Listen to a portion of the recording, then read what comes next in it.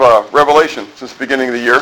But over the last couple months, we have been doing an introductory to biblical prophecy, and that is because we want to go into the third segment of the book of Revelation, that is the message of the future. And so in doing that, we've been considering the nature of prophecy. We looked at the divine nature, the progressive nature, and the systematic nature. And again, those are important not to forget, and that's why we went through those first, is because God's prophecy, and as he's declared things, it hasn't been haphazardly, but God has had a plan as he has declared things throughout history coming up to this time. And then we've looked at the conveyance of prophecy through the covenants and the feasts. That was fun this past week while we were at the baseball tournament. I was able to talk to a couple people about that as well. That kind of conversations came up, and you'll be surprised at how many of these things are important as we look at, and how many people just don't understand, they don't know. And so my encouragement to you is to be able to teach and for you to be able to learn and to understand, but also to remember that 1 Corinthians 8 verse 1 says, knowledge puffs up, but love edifies. And so as we learn, it's not just to get fat, but it's rather to be strengthened in our faith and to be able to teach others as well, and to have that apply into our lives. Then we looked at Daniel for 3 weeks, and last week we began looking at the teachings of the other prophets. Last week we looked at Isaiah and Jeremiah. Lord willing, our desire today is to look at Ezekiel, Hosea, and Zechariah to finish out the rest of the other prophets, quote unquote. And then next week to look at Matthew 24, 25, look at the teachings of Jesus. And then we'll look at the teachings of Paul and probably throw in a verse or two of Peter. And so today we'll continue on with the other prophets. So we have a lot to do, and so I want to move quickly. And again, as I said last week, I realized that really the most important thing is reading God's Word rather than me pontificating upon it and then my points about it. And so we want to be able to read through these. Steve, a little bit ago, read Ezekiel 37. And Ezekiel 37 is the passage that talks about the dry bone, yeah, dry bone. You know, we contemplated singing that this morning and decided that I didn't have enough time when I came back to really work through that with Gabrielle. And so we decided that I told her I'd sing a solo in the middle of the message, and she said, "Oh, don't do that." But it is, amen, yeah. The Valley of Dry Bones. And in the Valley of Dry Bones, and again, the prophecy regarding the sticks being joined together is a very important prophecy as we looked at that and as we read through that. And so I'm not going to read it again because Steve already has. But note that what you see as Yahweh is declaring this prophecy through Ezekiel to Israel, and that is that he's making them a promise. And that though they are like dead people, and not just dead people, but dead people that have been dead, what? A long time. How do you know they've been dead a long time? They're just bones.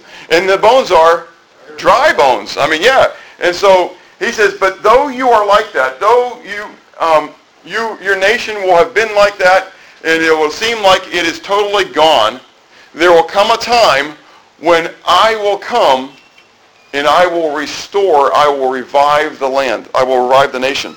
And I think it's interesting for us as we consider history and as we consider eschatology, which is what we're looking at. Eschatology is a study of last things, the end times, and that's kind of what we're doing, is that there are a lot of eschatological teachings, if you would, that came about before Israel became a nation, because people assumed that what? Israel was done away with. And that just goes to show how true, how vibrant this prophecy really was. Think about it. What did God tell Israel through Ezekiel? That there would be a point when their nation would seem to be gone. It would be like a valley of dry bones. But God would come, and he told Ezekiel to speak the word to the bones, and the bones did what? They start coming back together again, and sinews started coming on it, and flesh became on it, and there was life brought into it. And so Yahweh said he would, in that same way, revive Israel. Note then, he went on though, and he said that he would not just revive Israel, but he would unite them. Again, in the second prophecy there in Ezekiel 37, he told Ezekiel to take 2 sticks and write the names, basically, of the northern kingdom and the southern kingdom on each stick, and then bind them together, because no longer would they be separate kingdoms, but there would be one kingdom. And again, what we saw as Israel comes back into the land, that there is no division of the Jewish people or of Israel. It is one nation. And we know as we look toward the book of Revelation, as we go into it, that as the end times come, as part of the judgments, as part of the seals that are opening up, there will be 144,000 Israelites, Jews, who will be chosen as witnesses of God. And we're told that there will be then 12,000 from the tribe of Manasseh, 12,000 from the tribe of Zebulun, 12,000 from the tribe of Judah, and 12,000 from each tribe as they go on. And what's interesting about it as they go on is that there's 12,000 from the tribe of Levi, and I said Manasseh, but I was wrong by saying Manasseh. There's actually 12,000 from the tribe of Joseph, not from 12,000 from Manasseh, not 12,000 from Ephraim, because if you understand, Ephraim and Manasseh are who? The sons of Joseph. But at that point, there will be 12,000 from Levi and 12,000 from Joseph, back to the original 12 tribes. And so God will unite the nation, and he will use it in that way.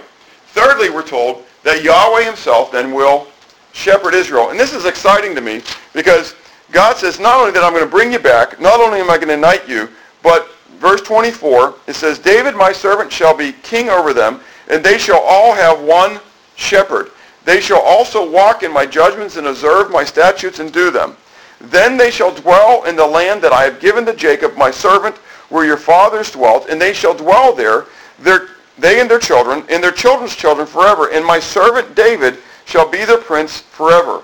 Moreover, I will make a covenant of peace with them, and it shall be an everlasting covenant with them. I will establish them and multiply them, and will set my sanctuary in their midst forevermore. My tabernacle also shall be with them. Indeed, I will be their God, and they shall be my people.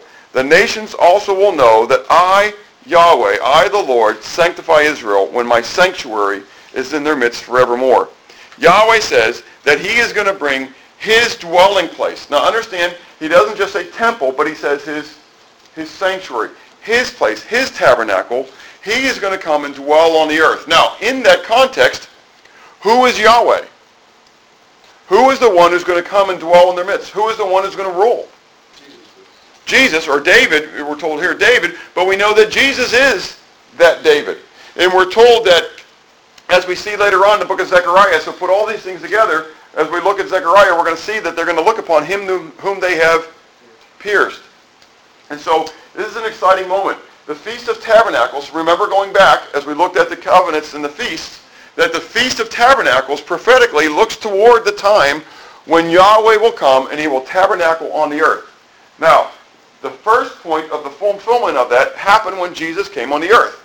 Remember that? John chapter 1, we're told that in the beginning was the Word was with God, the Word was God. The same was in the beginning with God. All things were made through him, and without him was not anything made that was made. In him was life, and the life was the light of men. And then we go on and we read that the Word became flesh and dwelt, or the word there for the word dwelt actually means to be tabernacle, to tent. He tented among us. He tabernacled among us. And we beheld his glory, the glory of the only begotten. And so when Jesus Christ came to the earth, we read from the book of Colossians that in him was the fullness of the Godhead bodily.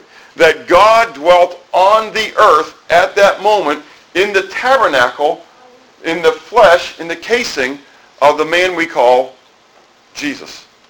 So Jesus Christ himself, while on the earth, was God in the flesh. He will come again the second time, and he will dwell on the earth, and he will shepherd his people Israel. At that point, they won't reject him, but they will receive him, and he will be their king. So this is an exciting thing. But we go on, continue on in the book of Ezekiel, and we look at chapters 38 and 39. There's this whole last passage, segment of Ezekiel is all regarding end-time stuff. And here, we're going to pick up the reading in chapter 38 and 39.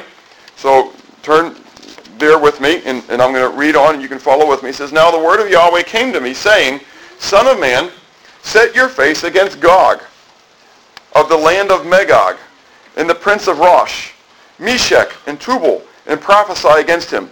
and say, thus saith the Lord God, behold, I am against you, O Gog, the prince of Rosh, Meshech, and Tubal. I will turn you around, put hooks into your jaw, and lead you out with all your army, horses and horsemen, all splendidly clothed, a great company with bucklers and shields, all of them handling swords. Persia, Ethiopia, and Libya are with them, all of them with shield and helmet. Gomer and all its troops, the house of Togarmah from the far north and all its troops. Many people are with you. Prepare yourselves and be ready, you and all your companies that are gathered about you, and be a guard for them. After many days you will be visited. In the latter years you will come into the land of those brought back from the sword and gathered from many people on the mountains of Israel, which had long been desolate. They were brought out of the nations, and now all of them dwell safely. You will ascend coming like a storm, covering the land like a cloud, you and all your troops and many people with you. Thus says the Lord God, on that day it shall come to pass that thoughts will arise in your mind, and you will make an evil plan. You will say, I will go up against a land of unwalled villages.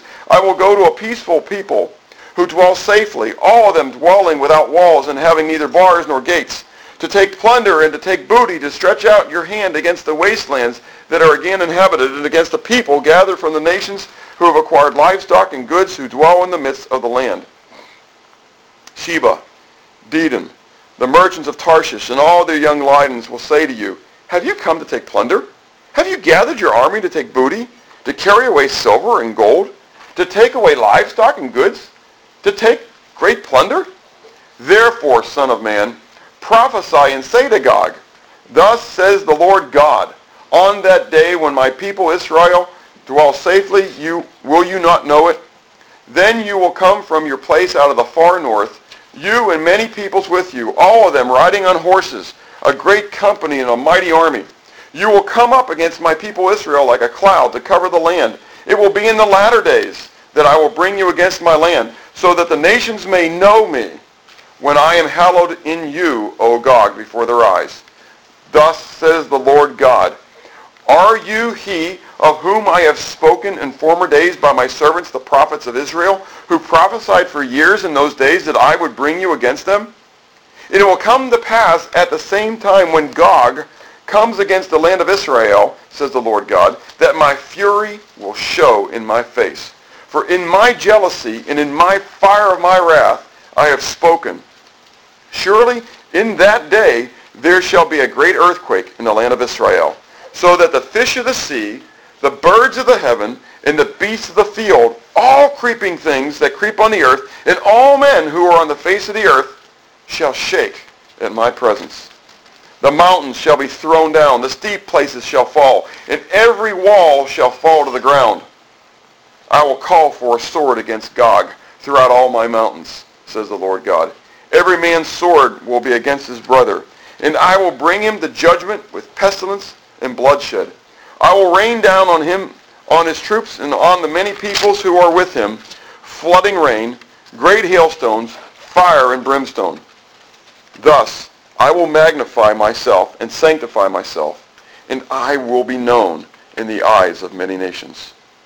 Then they shall know that I am Yahweh. And you, son of man, prophesy against Gog, and say, thus says the Lord God, behold, I am against you, O Gog, the prince of Rosh, Meshech, and Tubal, and I will turn you around and lead you on, bringing you up from the far north and bring you against the mountains of Israel. Then I will knock the bow out of your left hand, and cause the arrows to fall out of your right hand. You shall fall on the mountains of Israel, you and all your troops and the people who are with you. I will give you to birds of prey of every sort, and to the beasts of the field to be devoured. You shall fall on the open field, for I have spoken, says the Lord God. And I will send fire on Magog and on those who live in security in the coastlands. Then they shall know that I am the Lord. So I will make my holy name known in the midst of my people Israel, and I will not let them profane my holy name anymore. Then the nations shall know that I am the Lord, the Holy One in Israel. Surely it is coming. It shall be done, says the Lord God. This is the day of which I have spoken. Then those who dwell in the cities of Israel will go out and set on fire and burn the weapons, both the shields and the bucklers, the bows and the arrows, the javelins and the spears, and then they will make fires with them for 7 years.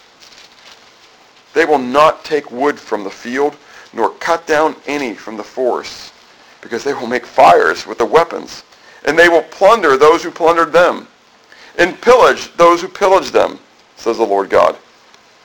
It will come to pass in that day that I will give Gog a burial place there in Israel, the valley of those who pass by, east of the sea, and it will obstruct travelers, because there they will bury Gog and all his multitude. Therefore they will call it the valley of Hamon Gog. For 7 months the house of Israel will be burying them in order to cleanse the land.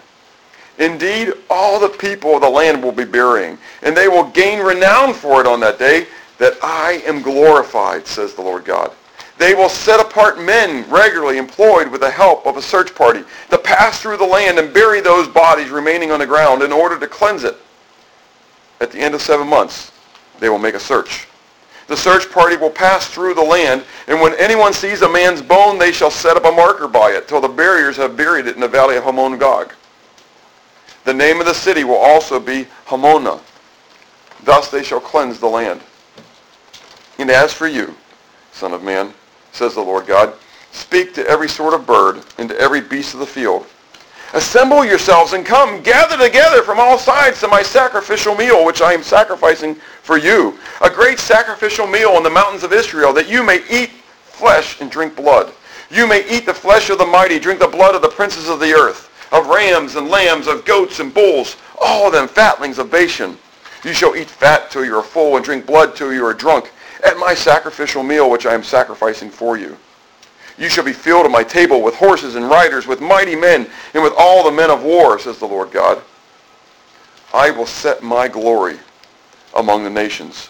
All the nations shall see my judgment which I have executed, in my hand which I have laid on them. So the house of Israel shall know that I am the Lord their God from that day forward. The Gentiles shall know that the house of Israel went into captivity for their iniquity, because they were unfaithful to me. Therefore I hid my face from them. I gave them into the hand of their enemies, and they are all fell by the sword. According to their uncleanness, and according to their transgressions, I have dealt with them, and hidden my face from them. Therefore thus says the Lord God, now I will bring back the captives of Jacob, and have mercy on the whole house of Israel, and I will be jealous for my holy name. After they have borne their shame in all their unfaithfulness in which they were unfaithful to me, and when they dwell safely in their own land and no one has made them afraid, when I have brought them back from the peoples and gathered them out of their enemies' lands, and I am hallowed in them in the sight of many nations, then they shall know that I am the Lord their God, who sent them into captivity among the nations, but also brought them back into their land, and left none of them captive any longer. And I will not hide my face from them any more, for I shall have poured out my spirit on the house of Israel, says the Lord God. Now, that's a long reading. And it's all about this future prince whose name is Gog. Gog. And Gog is from where? Magog. Okay? And where is Gog and Magog? Where's all that from? Did you remember it as we read through chapters? From the far north. From the far north. But not only is he going to be from the far north, but in his zeal for coming against Israel, which God is going to incline him to, he is going to gather together many nations. We read about Ethiopia. We read about Persia, that are all going to be coming together against this. And so the first thing we see in this passage is that there's going to be this multi-nation force will come against Israel, led by this guy named Gog. Now there are many who prophetically believe that this is referring to Russia, because they are the country that is the far north of Israel. The root of the word Russia is really potentially coming all the way back from the Yiddish and Hebrew of Rosh, which you read here. And Rosh means to be a head or a leader. And so is that all there together? I'll let you know in 1,000 years from now. You know, when I'm there and maybe it's all happens, we'll know for sure. But a lot of the indicators seem to be accurate. Russia is the nation to the far north. What have we seen? It's been kind of fun during my lifetime to watch some of the national happenings, if you would, international happenings. And coming out of the era of Ronald Reagan, what happened? That seemed to be just incredible. The wall came down. And when the wall came down, that Berlin Wall, what did that signify? End of the Cold War, which really was signifying the end of what? Communism. Communism. Communism. And Russia was beginning to have this democracy, and they were going to become like the Western world, which is not necessarily exciting, because if you understand anything, that when the walls finally came down and they opened up to the West, the first thing that the West pushed into Russia was pornography. It was an amazing thing. So they never really struggled with a lot of those things before because they clamped down on it. But when they opened up, the West, when you read the book of Revelation, we'll look at that later on, one of the things that we did was we sent in all of our adulteries and everything else. It was an amazing thing.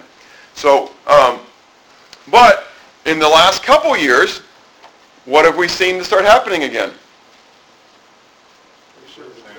The resurgence of Imperial Russia and the resurgence of the communism. Okay, and things going back to where it potentially was.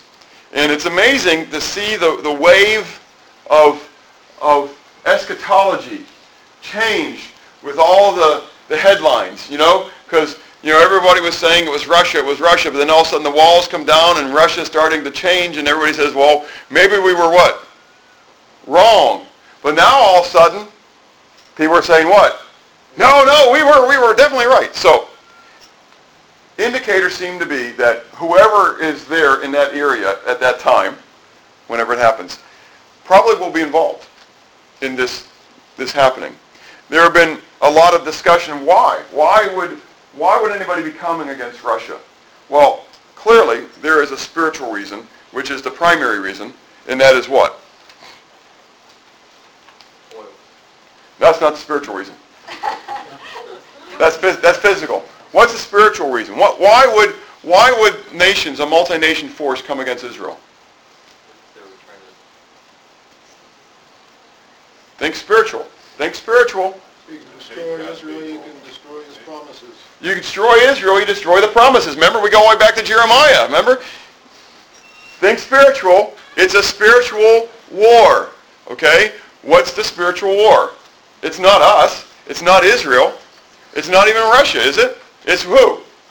It's God and Satan. Satan, who has declared that he will be like the Most High God, and he is seeking to destroy the plan of God.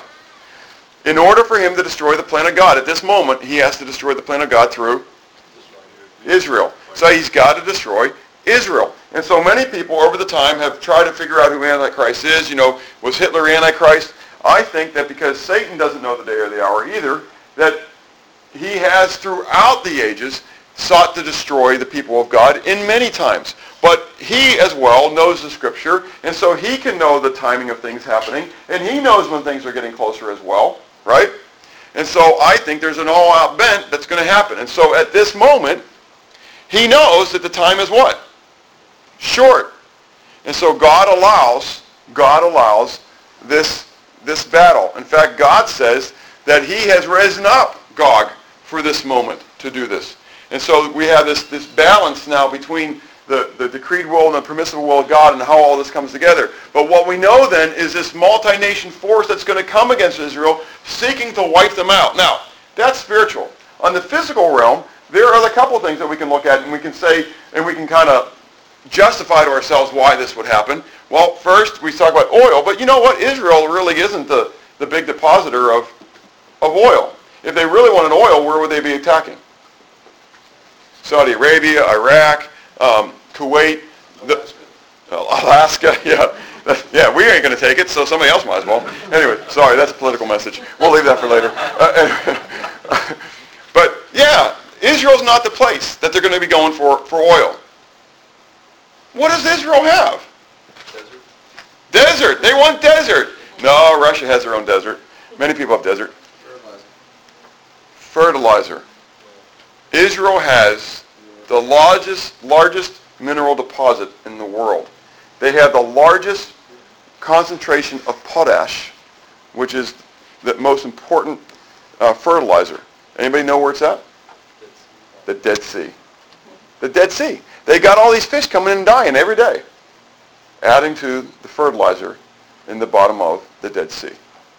And what's interesting about the Dead Sea is that, and you can think this biblically, is that the Dead Sea, during its upper tide moments, how do you say that? Its upper pole moment, actually is two bodies of water, okay?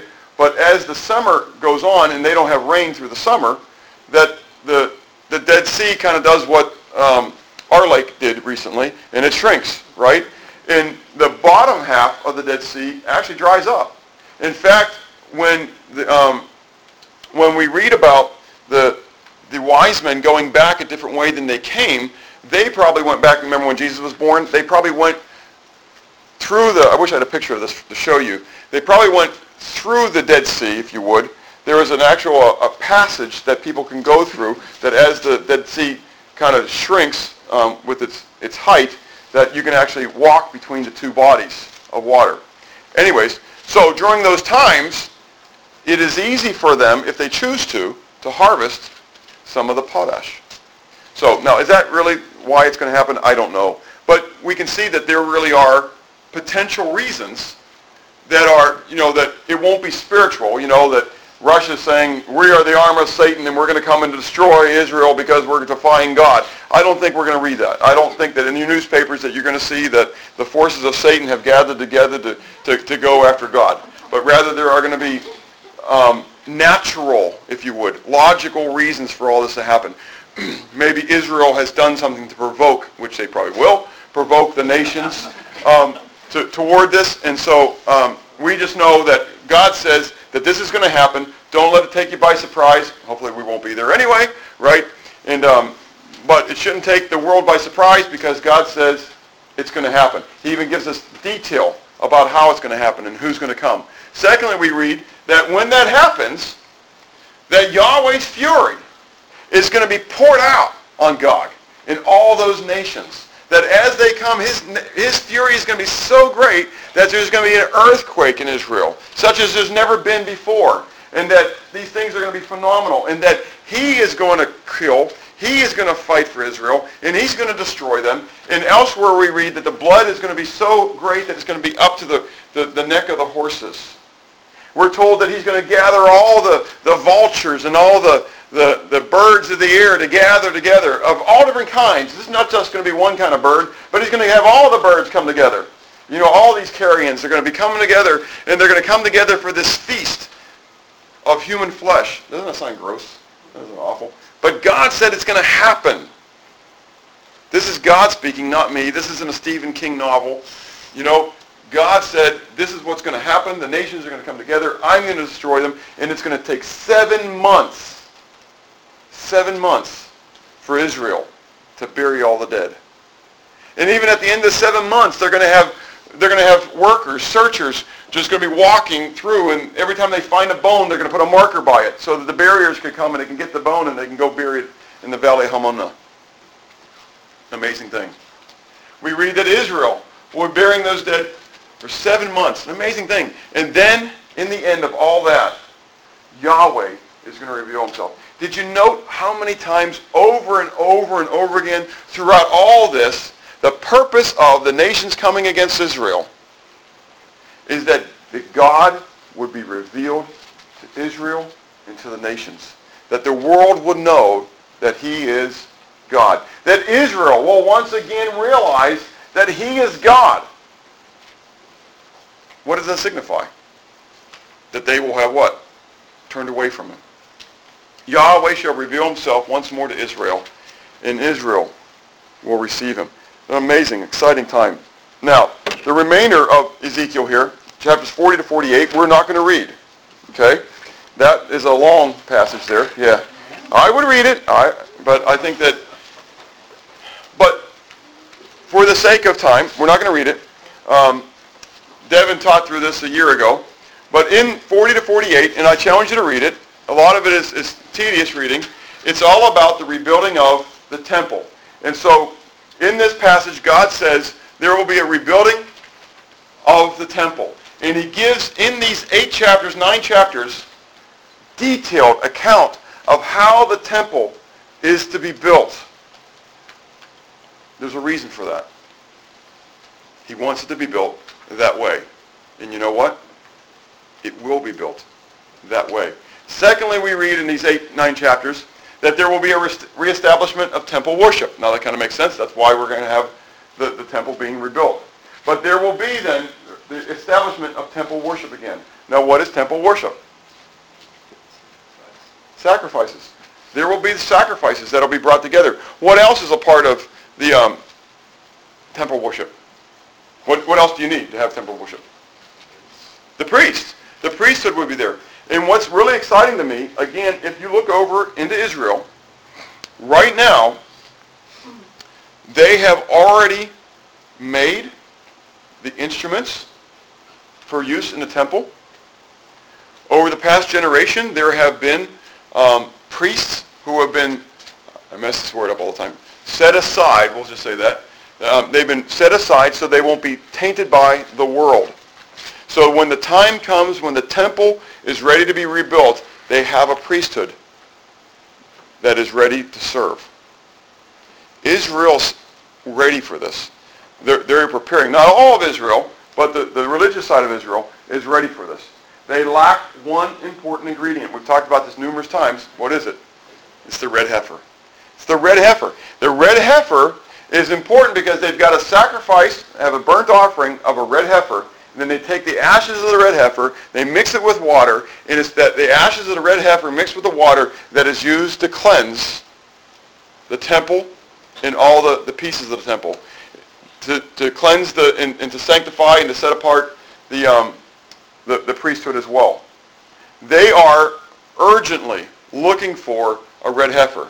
I shared this a while back. Some of you may not have been here, but a couple years ago they found one. They had one. They had one born. So they brought a whole herd in from Louisiana over to Israel because they wanted to be born in the land. It has to be born in the land. And they had one that was born in the land, but they examined it with a fine-tooth comb, if you would, and they found one white hair on its rear side. And that made it impure. Chris? What's a red heifer? It's a cow. Okay. Say again? Never had a calf. It's never had a calf. It's a cow that's never had a calf. And it'll be red. It'll be the color red, kind of like a brownish red. Okay, but it's that breed. Okay, it's a roan kind of color, red. And so they're anxiously waiting for this. And they have the herds that are there that are giving birth, and they're looking for one. Okay. The priest. The priest. Can they? I don't think they can trace their lineage, so they believe. Can they? No. See, that's the real key. But yes, some of them, some have sought to keep a lineage, but the thing that they go by right now, again, is the word Cohen. Okay? You know people whose last name is Cohen. Well, that is the Hebrew word king, and priest. Okay? So theoretically, those whose last name are Cohen probably are the lineage of Aaron, and they are priests. That's why they have that name. And so it's just an amazing thing. Now, do we know that 100%? No, but they have to make some assumption coming into this, and I believe those were the assumptions that were being made. And so there are these individuals who are set aside so that they can be pure when it happens. This is all going on, while we're fat, dumb, and happy, kind of moving on with life. But there is a segment that's over there, and I honestly believe, I can't tell you how it's going to be done. I'm not the prophet or son of a prophet. But the Temple Mount will be given back to Israel at some point. I don't believe, like some believe today, that the temple will be built next to the Dome of the Rock. That is just blasphemous. And the ones who are there, I don't think will accept that. I think that there will be some sort of a political agreement somehow where Israel will get the Temple Mount. Okay? I can pontificate upon that, but I don't know those things, This is just my guess. My educated guess as I look to the Bible, they've got to get it somehow, right? And so the Muslims, the Arabs, have got to be able to give them that Temple Mount, and they're not going to give them the Temple Mount for what? For nothing. That's exactly right. So there's got to be some thing happening? Is it a part of the 7-year covenant that the Antichrist will make with Israel? I don't know. Is it going to be some form where the Arabs think they're going to get the upper hand by getting a certain piece of land like the Golan Heights? If they give over the Temple Mount? The Golan Heights is, all the warfare has been staged from the Golan Heights in years past. Israel fought to get the Golan Heights back. And but, if they were to receive the Temple Mount to be able to eradicate the Dome of the Rock and put up their temple, would they be willing to give up a strategic stronghold to get it? We can debate that, and we can think about it. Who knows? Hopefully we'll know in years to come. We'll see it all happen. And but regardless of how it happens, there's going to be the rebuilding of that temple. And with the rebuilding of the temple, there will be the reestablishment of temple worship. And then in that as well, there's going to be the reapportionment of the tribes we read in this time. And this goes on in chapter 48 and such, where they're told specifically which tribes are going to get what segment of the land, what the dimensions of Jerusalem will be, and who will be where. And so God is looking to reestablish Israel entirely as he did way back in the original times. And so I want to encourage you that, again, as we talked about last week, I don't know what your thoughts are of Israel, but be careful that you don't have your biblical interpretation be colored by what you think of the modern day state of Israel. Okay?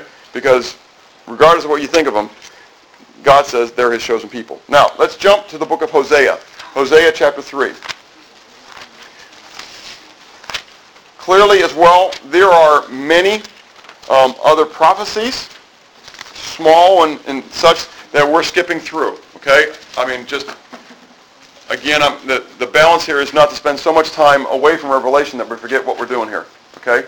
But in Hosea chapter 3 is a small little chapter, 5 verses, where we read, beginning in verse 1, "Then Yahweh said to me," that is Hosea, "Go again, love a woman who is loved by a lover, and is committing adultery just like the love of the Lord for the children of Israel, who look to other gods and love the raisin cakes of the pagans." Boy, doesn't that sound like us a lot. "So I bought her for myself for 15 shekels of silver and 1½ homers of barley. And I said to her, you shall stay with me many days. You shall not play the harlot, nor shall you have a man. So too will I be toward you. For the children of Israel shall abide many days without king or prince, without sacrifice or sacred pillar, without ephod or teraphim. Afterward the children of Israel shall return and seek the Lord their God, and David their king. They shall fear the Lord in his goodness in the latter days." Now, there's two things, and the reason I wanted to do this passage was important, that is very critical, that we need to understand, because we live in a day of what we call the church age. But as we look to the prophecies of Paul, we're going to understand that this is a period of mystery. Okay? That this is a mystery period as well. And in this mystery period, what we see here in Hosea that God had already declared is that there would be an extended period of time that Israel would be without a king and without a priesthood. Did you see that there? It says, verse 4, "For the children of Israel shall abide many days without king or prince, without sacrifice," that's the priesthood, "or sacred pillar, without ephod," priest, "or teraphim." We are, in a sense, in that time. Since the time that Jerusalem was sacked, after the crucifixion of Jesus Christ, Israel has been without king and without priesthood. Israel right now is a nation, yes? Does Israel have a king right now? No. No. They still don't have a king. They have parliamentary procedures. They don't have a king. The day is coming when their governance is going to change. And they will have a king. And who will that be? Jesus Christ. David. The fulfillment of David, King David, and that will be Jesus Christ coming again.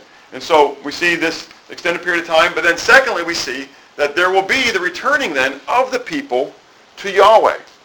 that they will come back together again. We've seen this. I hope this is kind of, this part of the thing is just kind of like, good grief, we've seen that so many times. Over and over and over again, we've seen that Israel's going to come back, Israel's going to come back, Israel's going to come back. Why? Because God has chosen them, and God has determined it to be that way. And God's word will not lie. Okay? So, real briefly through Hosea chapter 3, that's what we have. Now let's move on to the book of Zechariah. The book of Zechariah, that's the next to last book of the Old Testament. And we want to look at chapter 12 and chapter 14.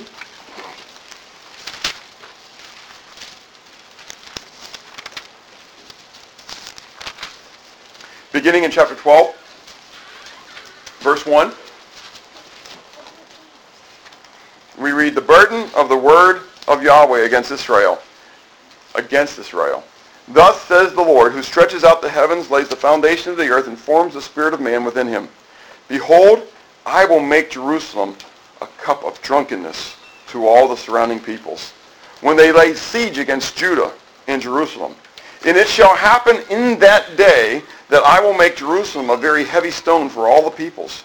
Who would heave it away will surely be cut in pieces, though all nations of the earth are gathered against it. In that day, says the Lord, I will strike every horse with confusion and its rider with madness.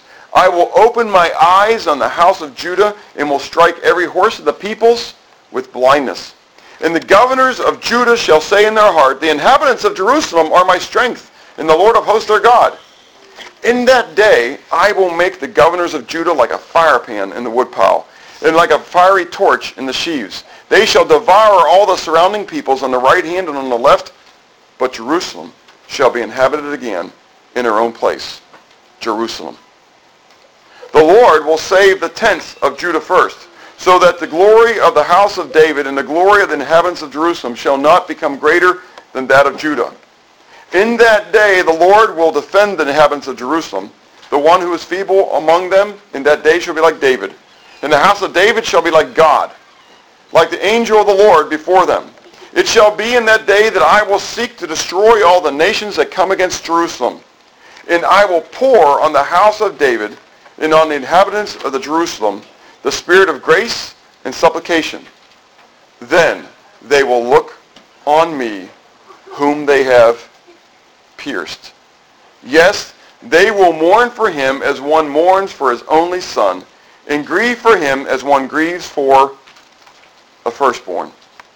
In that day there shall be a great mourning in Jerusalem, like the mourning at Hadad Ramon in the plain of Megiddo. And the land shall mourn, every family by itself. The family of the house of David by itself, and their wives by themselves. The family of the house of Nathan by itself, and their wives by themselves. The family of the house of Levi by itself, and their wives by themselves. The family of the house of Shimei by itself, and their wives by themselves. All the families that remain, every family by itself, and their wives by themselves. Now, some of this should sound very familiar from what we just read in the book of Ezekiel. What's the first thing we see that God says is going to happen at Jerusalem? All the what? All the nations. There's going to be a multi-nation attack on Israel. The peoples of the earth are going to come against them. So there's going to be this multi-nation attack on Jerusalem again. Okay? But again, like we saw in the book of Ezekiel, what's the next thing that's going to happen? There's going to be a divine deliverance. God's going to come down, and he's going to himself deliver Israel. But the most exciting thing is at the end of it all, there's going to be a recognition of the one whom they have pierced. If you're ever witnessing to a Jew, this chapter is really a phenomenal chapter to go to. Who is speaking the words of this prophecy?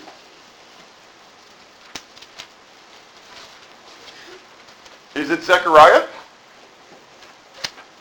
No, it's not. It's God's. More specific, Sean. Who is it? Give me a name. Who specifically is declaring these things? Yahweh. Yahweh, by his name, that's how God wants to be known. Yahweh is the one who's declaring this.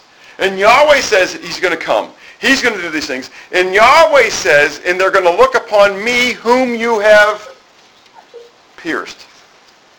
It's not even about Jesus at this moment. It's about Yahweh. And to ask them, when did you pierce Yahweh? When was Yahweh physically pierced? Because clearly no eye has what? Ever seen him before. Is that true? I mean, that's what we read. So, when did you people physically pierce Yahweh? When Yeshua was pierced on the cross. It's a great passage to go along with Isaiah 53 and Isaiah 40 to 48. Because again, when you witness to a Jewish person, do they believe in the New Covenant, the New Testament? No. I mean, to do that, the Word of God is important, it's powerful, I understand that. But the reality is they don't accept Yeshua as Messiah.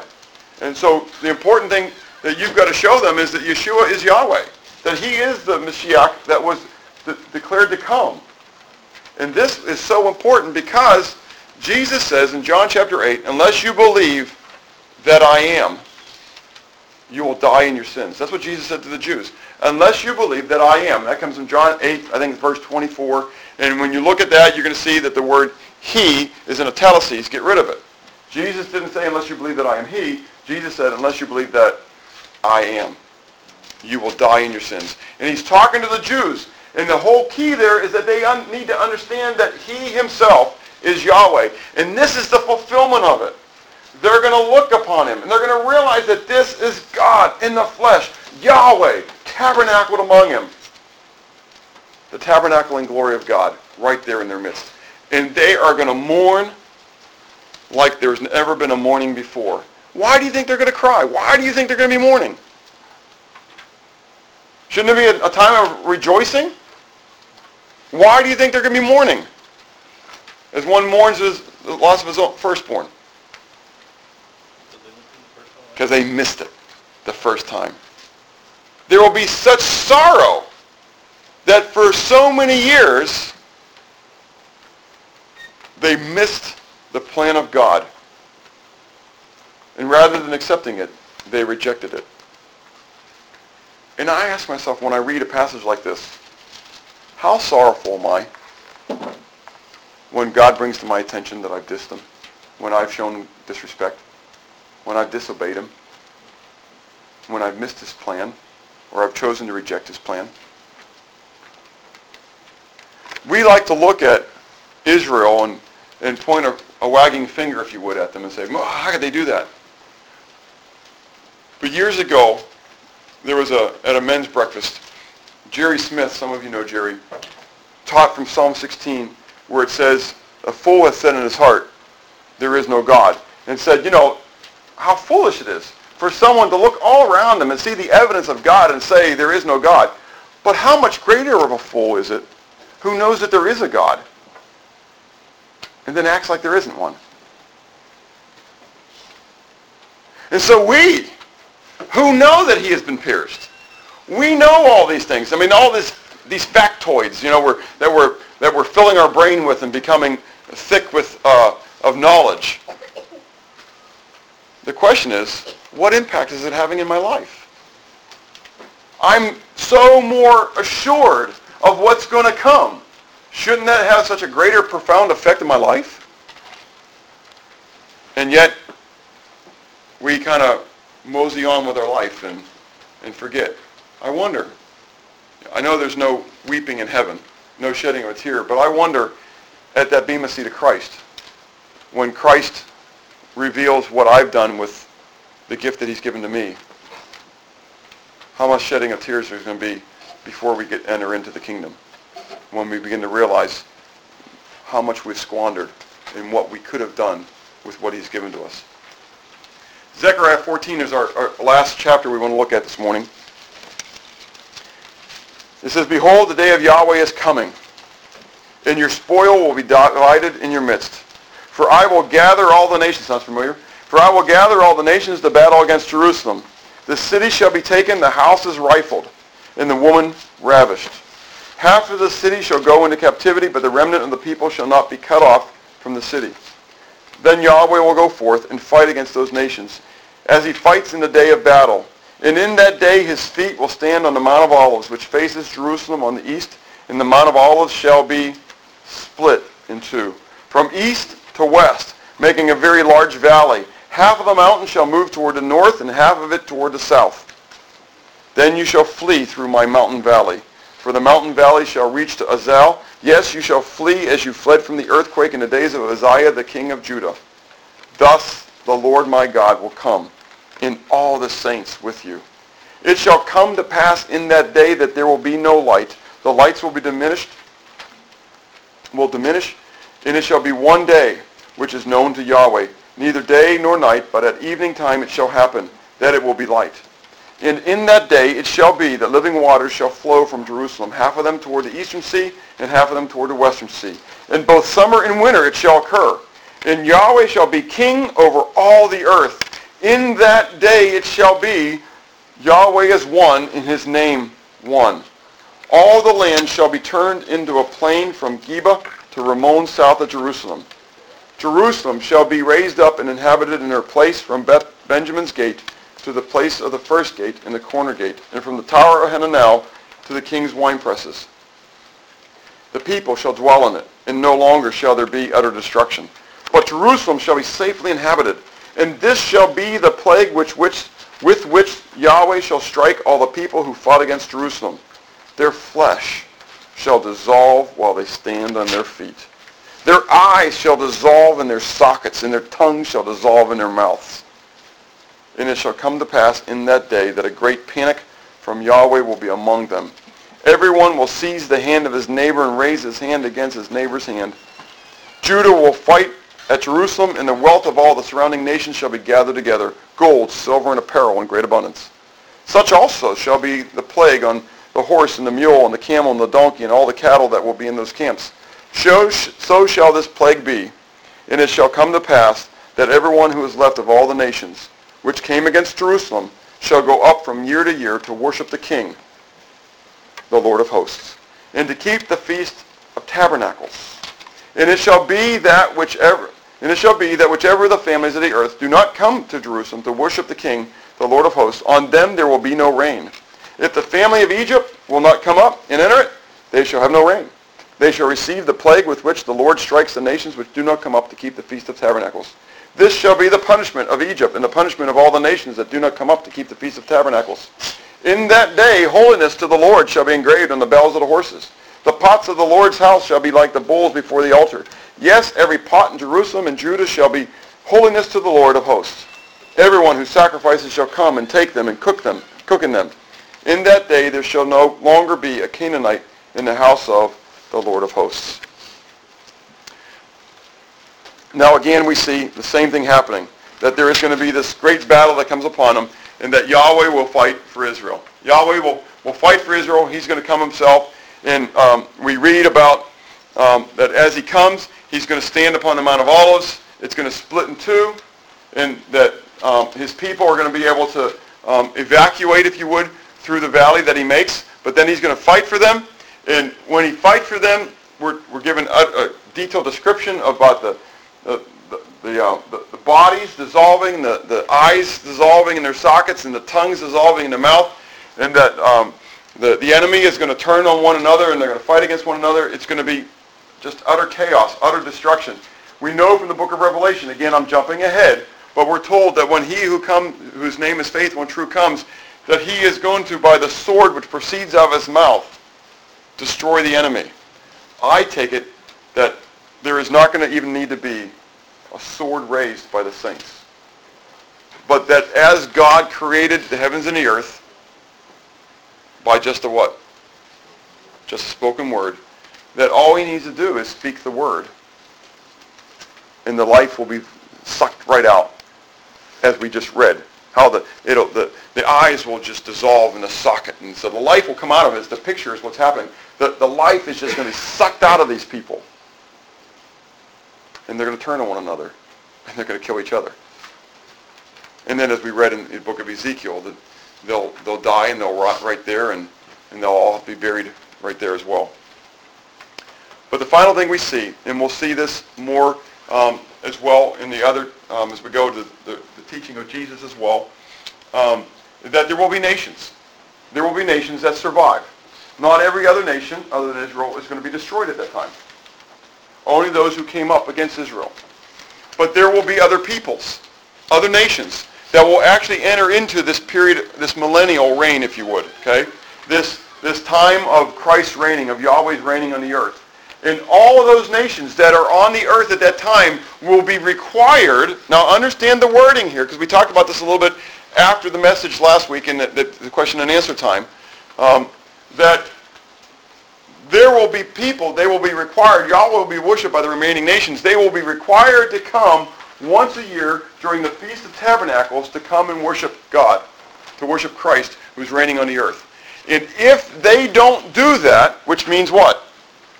There is the potential for them not to. There is the potential, even in the millennial reign, for people to rebel against Christ. That God says that when they do that, if they do that, when they do that, what's he going to do? He's going to withhold the rain. There's going to be that causal thing. The wages of sin is death, and it will be visible at that moment. Because Christ is going to come. He's going to reign with a rod of iron. And so there are those who talk about the millennium and, is there going to be sin there? Well, yes, there's going to be sin. Just because Satan is bound for 1,000 years, it doesn't mean that sin is eradicated. If Satan never was near you at all, would you ever struggle with sin? Yes. James chapter 1 says that we struggle with sin. Why? Where does sin start? Within us, within our own lust. We're drawn away of our own lusts, and then it brings forth sin, and then sin brings forth death. It has nothing to do with Satan. Satan loves to see us sin. Satan loves to see us stumble. Satan loves to see us fall. But ultimately, Satan doesn't really care about us being destroyed. He wants to see us destroyed, but not because he cares anything about us, because his ultimate attack is against God.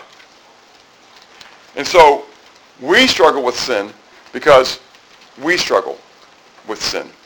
And that will still be in the millennial kingdom that we see there.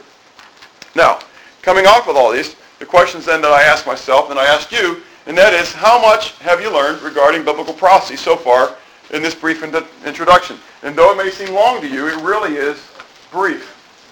There is so much that we haven't covered. Have you learned any more about eschatology or about end-time events from these times? I hope you have. Okay? And the reason to ask that is not just so I know whether you have or not, but for you to ask yourself, what have I learned? And don't forget, don't let it just come in one ear and out the other ear and forget all about it. God has got all this stuff in his word for your learning and for your purpose. It is for us to understand. It's for us to be able to share with others. And God can use the whole counsel of his word in order to lead people to Jesus Christ. In our day today, prophecy and the discussion of end times is so critical right now. Many people are seeing the things that are happening, and they're wondering the things that are going on in this world, and where is it going? You have the answers. If you know God, you know exactly where things are heading, what's going to happen in this short time. It shouldn't take you by fear.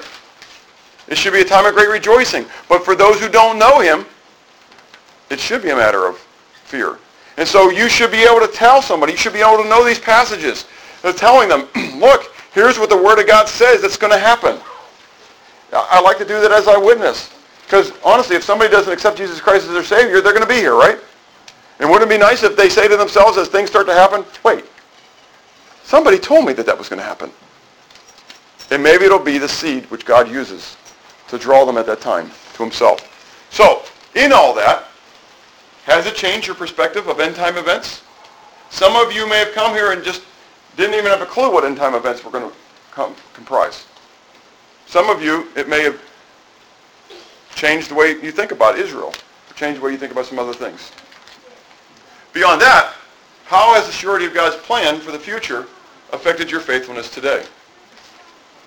Just as God's going to come to deliver Israel after the multi-nation attack, so Jesus Christ is going to come in the clouds as he's promised, and we'll talk about this next week. As he's going to come in the clouds, and he is going to take us up to be with him. And at that time, there is going to be an accounting that we give for what he's given to us. And we can sit there and we say, yes, yes, yes, oh yes. Boy, when God comes, boy, God's going to get him. Be careful you say Gog and God in this. I mean, it's just, there's sometimes my fingers when I'm typing, you know, I've had typing for years, and so I can type pretty quick. But a lot of times when you type, you don't think, you just type. And so your brain is used to a certain pattern of letters coming together, and they just finish out the rest. So every time I went to type Gog, I put in God, and I had to keep stopping myself saying, no, you know, and, you know, because I certainly don't want to twist up Gog and God, that's for sure. But just as God's word is going to come true for Israel, so it's going to come true with us. And finally then, how would God describe your spiritual condition? Go all the way back to Ezekiel 37. Are you the valley of dry bones? Spiritually speaking, are you deader than a doorknob?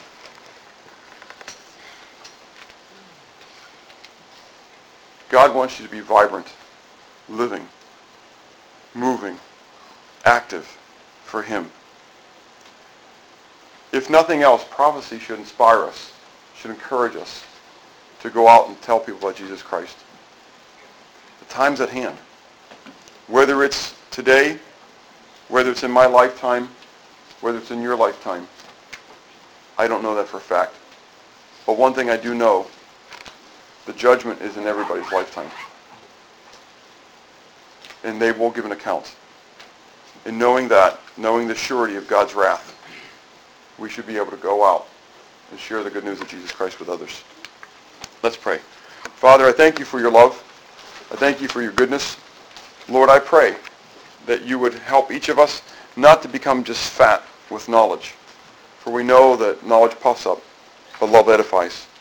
But Lord, as we learn from your word, Lord, I pray that you would allow us to take this which you have given to us and to use in ministry to others.